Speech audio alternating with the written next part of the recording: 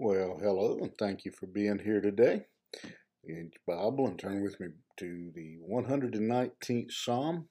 We're picking up in verse 91 today. Verse 91. Thank you again for being here. If you'll like and share the post, and then we will get right to it. Psalm 119:91. Great statement from the psalmist. A good reminder for us, really. Um, I think this verse is one of those things that most of us know. Just we just don't we don't claim it. We don't live by it the way we could and should. He says there they. And when he's speaking of they, he's talking about the excuse me, the law of God, his principles, the things that he has laid out. He says, "They continue this day according to thine ordinances, for all are thy servants."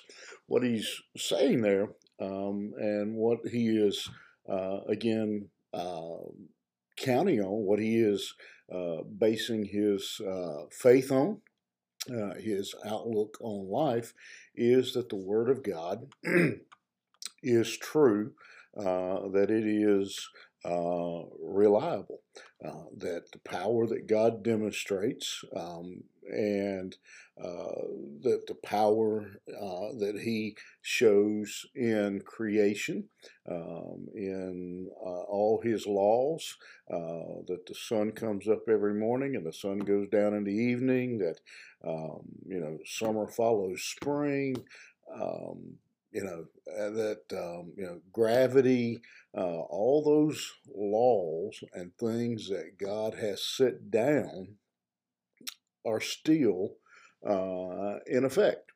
And that if all of those laws, again, he's saying that those laws have held true um, throughout time. They continue to hold true. If you jump off a building, you still go to the ground. Gravity still works. If when water hits 32 degrees, it freezes. When it hits, what is it, 212, I think, it boils. That the laws of nature, the laws of God, have stood the test of time. And again, as I said earlier, it's one of those things that all of us, we know that. I don't know if we consider the implications of that, that if all of those laws are continuing to be true, if water freezes when God says so, if the sun comes up when God says so, if the seasons obey his voice, the winds and the waves obey his voice, then the psalmist here is singing and excited about the permanence of God's word, the fact that it is established, the endurance of the word of God. He again, it excites him to know that nothing has taken God's power.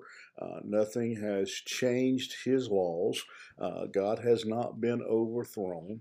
And as I read that and I take that on and consider that, what I hear is a man who says if God's still in control of gravity, if He's in control of the freezing point, if He's in control of the boiling point, if He's in control of the wind, the waves, if He's in control of all those things, then just as sure as we can trust that the sun will come up in the morning, the moon comes out at night, the stars will be in the skies. Again, the spring, follows winter, summer follows spring.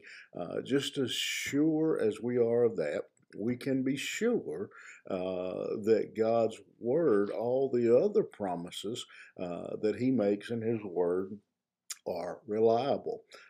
Again, when He promises to take care of us, to love us, to save us, when He promises to prepare a place for us, all those other things we can depend on just as sure as we can trust God Himself. We can trust His Word. We can trust the promises in Scripture.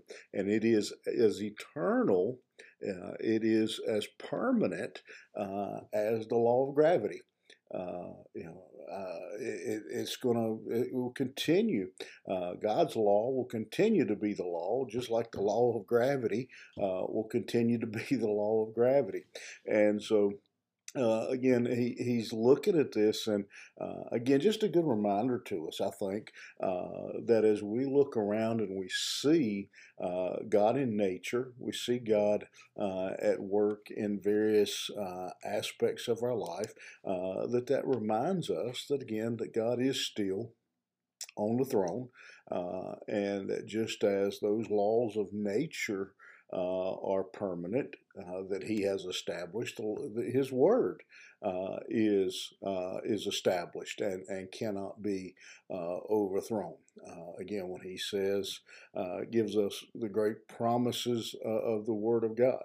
I've mentioned this before.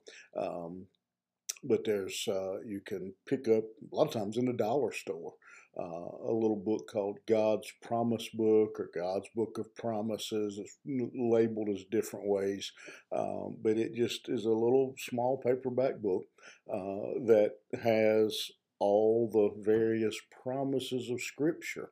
And the good thing is, the ones I've seen, they are grouped by category. When you are sad, there's the promises for when you are sad. When you are lonely, and there are the promises for when you are lonely. And so it's just a really good point of reference for us to be able to go back and look at those promises of God that are permanent and unchanging. You think about the promises of God today, you remember that. As you see the sun come up, you see the rain fall, you see the stars in the sky. If you fall down and gravity gets a hold of you, I hope that doesn't happen. But as you see those things, that should remind you that the laws of God, His Word, is established and it is permanent in an ever-changing world. When we never know from one day to the next what we're going to face, we know that the Word of God is unchangeable. Have a great day, and we will see you back here tomorrow morning.